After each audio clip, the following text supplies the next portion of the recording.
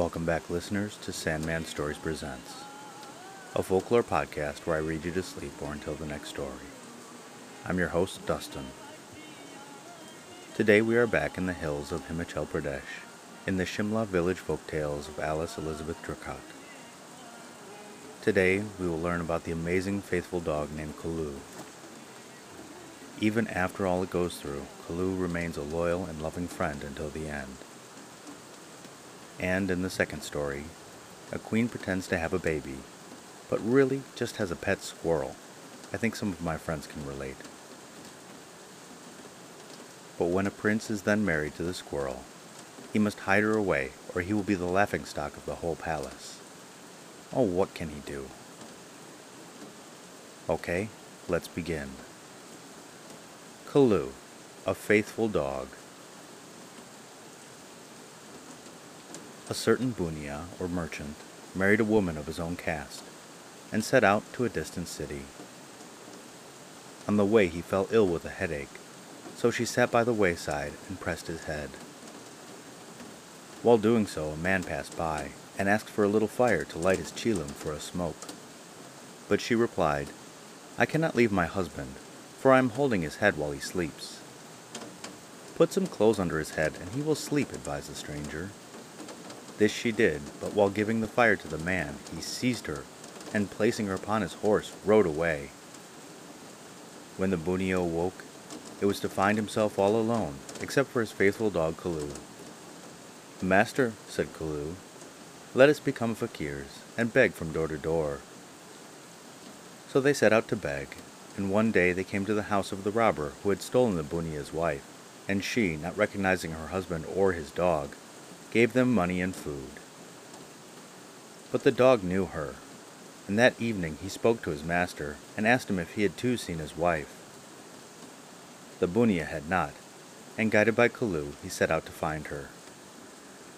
When they arrived at the robber's house and made themselves known, the woman was greatly vexed, for the robber was rich and gave her a very comfortable home. But she pretended to be friendly and invited her husband to dine there that night, telling him that afterwards, when she had the chance, he could kill the robber. When the Bunia had gone, she and the robber arranged a trap for him. It was a hole in the floor very large and deep, with spikes fixed on the side of it, so that anybody who fell in might die.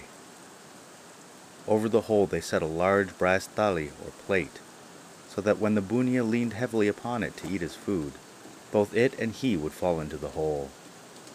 All had happened as they anticipated, and when the poor Bunia found himself in a deep hole full of spikes, he thought his last hour had come. But faithful Kalu came to his rescue, and taking out the spikes with his teeth, soon set his master free. The Bunia then lost no time in seeking the robber, and found him lying fast asleep, so he killed him and cut off his head, then taking his wife with him, left the place. Kalu followed closely and licked up each drop of blood which fell from the robber's head, lest it might leave a trace of the dead and get his master into trouble. He was a wise dog, and he knew the woman was wicked, so she hated him, and made up her mind that she would neither eat nor drink until he was dead. The Bunia inquired why she would not touch any food, and she told him she would only do so if he killed Kalu. This the man refused to do, but after a while he consented. Poor Kalu. When he knew his last hour had come, he besought his master to bury him carefully, and to see that his head, which the Bunia meant to cut off, was buried with him, for a time was yet to come when he would again save his master's life. After Kalu was dead and buried, the wicked woman was happy and ate and drank as before. But after a few days she went and gave notice at the court that the Bunia was a cruel robber who had killed her husband and stolen her away. The police seized him, and he was taken up for murder, but just as the judge was about to pronounce the sentence of death upon him, he remembered faithful Kalu, and at that same moment the dog appeared. All were surprised when he stood before the judge and asked leave to speak. He then told the whole tale of the robber and the wicked woman, and thus for a second time saved his master's life. But having said his say, poor Kalu disappeared and was never seen again.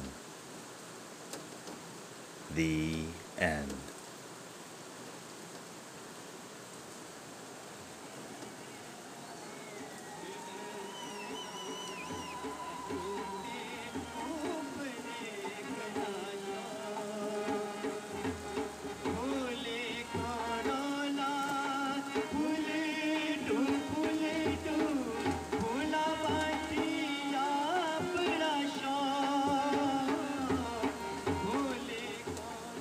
Okay, part 2, the story of Gauche. I had to re-record this part because I completely messed up the name. I said Goze when it should be Gauche. Okay, let's begin. The story of Gauche. There once was a Rani who had no children, so she made a great pet of a young squirrel and fed it day after day. One day it entered her head to deceive the Raja, so she told him that, before the end of the year, an heir would be born in the palace. On the appointed day, she sent her own nurse, whom she had bribed, to tell the Raja that the child was born and was a daughter. The old Brahmin of the palace hastened to see the young princess, who was, in reality, no child, but the tame squirrel. So the Rani persuaded him to go and tell the Raja that he was now the father of the most lovely daughter. But the stars pointed out that he must not look on her face for 12 years, for, if she looked at him, he would die, and if he looked at her, she would die. The poor Raja had no choice but to agree, and thus the Rani kept up her deception for 12 years, and hid her pet squirrel from everybody. At last, when the 12 years were over, she said one day to her husband, "Do not look upon your daughter's face till she is married, lest evil come upon her, but go you, and make arrangements to marry her to a prince of a good family."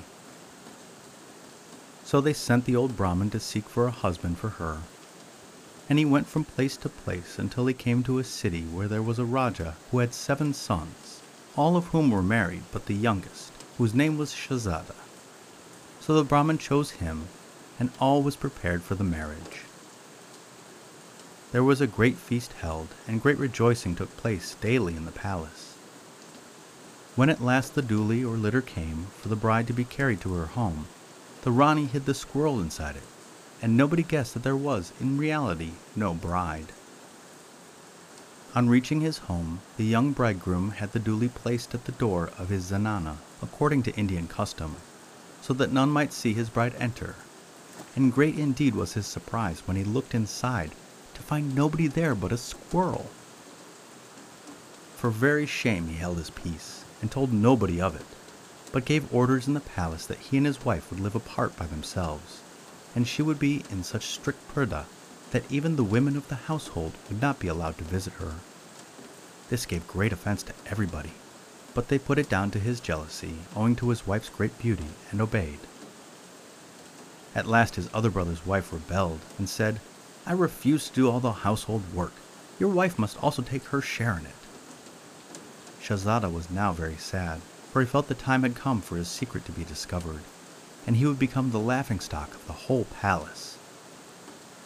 The squirrel, who was a great favorite of his, noticed his sadness, and asked him the cause of it. "Why are you sad, O prince?" "I am sad because they say you must do some of the household work. But how are you to do it, being only a squirrel?" "What is it they want me to do?" "To lipu, or plaster the floor." "Well, tell them to do their own portion of the work and leave me to do mine at my leisure." This was done, and at night the squirrel went and dipped her tail into the lime wash and plaster, and soon had the room better done than the other Ranis. In the morning all the household were surprised to see the clever way in which the Shahzada's wife had done her work, and they said, "No wonder you hide your wife, when she is so clever." The next day the task was to grind some corn, and again Shahzada's heart was heavy, for how could a squirrel turn a heavy stone hand mill and grind corn? But the squirrel said as before, "Tell them to do their work and to leave mine alone. I will do it when I have finished my bath." When night came, she went into the room, and with her sharp little teeth, cutter, cutter, cutter, cutter, cutter, cutter, soon reduced the corn to powder. Shahzada was very pleased with her, and so were they all. Nothing more was said until the next day, when the allotted task was to make a native dish called gula gulas. This is done by mixing gur, or molasses, with flour and water, and frying it in ghee, or oil, like fritters. The poor little squirrel was indeed at her wit's end on how to perform this task, for how could such a small animal make such a difficult dish?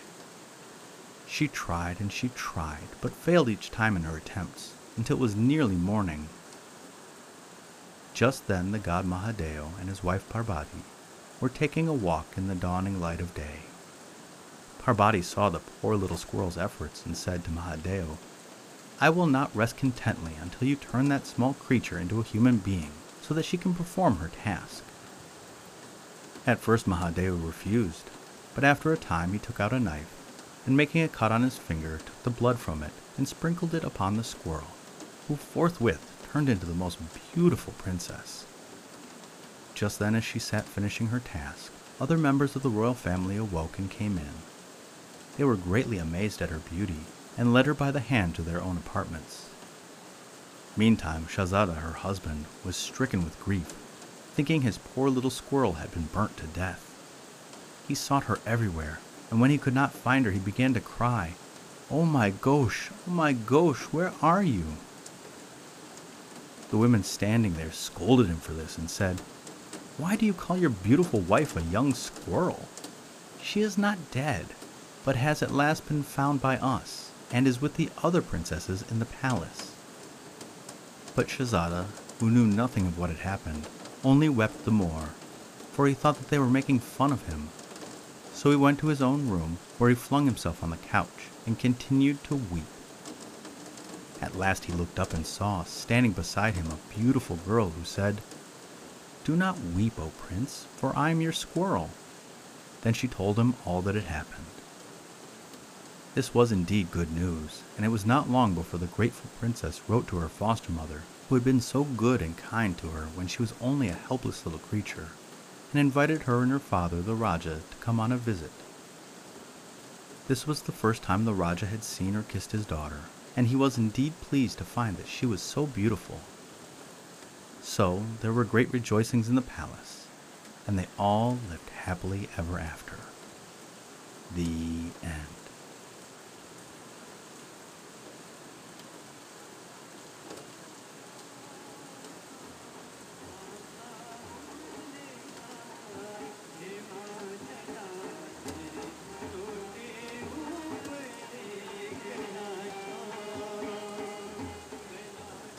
I just have to say, we don't deserve dogs.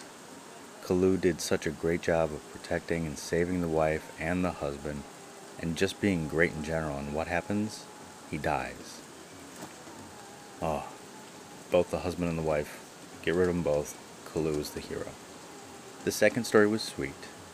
We all have that friend who can't afford a kid, and so they have a pet that they call their kid. It couldn't be me because my home is too small for a pet. But it is a sweet story about a squirrel who gets changed into a princess, and it made me smile. And the podcast shout out is to a favorite of mine, Bunny Trails. I shouted them out many months ago, and I'll gladly shout them out again. Dan and Shauna are both sweet word nerds that look up the histories of phrases where they are used in pop culture and history. Some of them are pretty obvious, while others are way obscure and come from the ocean or boxing or horse racing. Either way, their show is amazing, and I hope you will go listen, rate, and review. And the listener shout-out is to Fort Wayne, Indiana.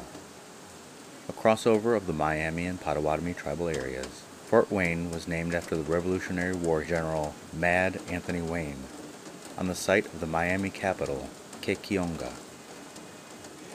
I've probably been through the city a few times, as my mother is from Indiana, and it is a state that we have to drive through to get anywhere west or southwest of Michigan. Sadly for the Miami tribe of Indiana, they were taken off the Federal Register in 1897 and have not been restored as a tribe. Their language is closely related to Kickapoo and Cree and other Plains Algonquin languages. Sorry I wasn't able to find an example of my sign-off, so I will simply say thank you and good night.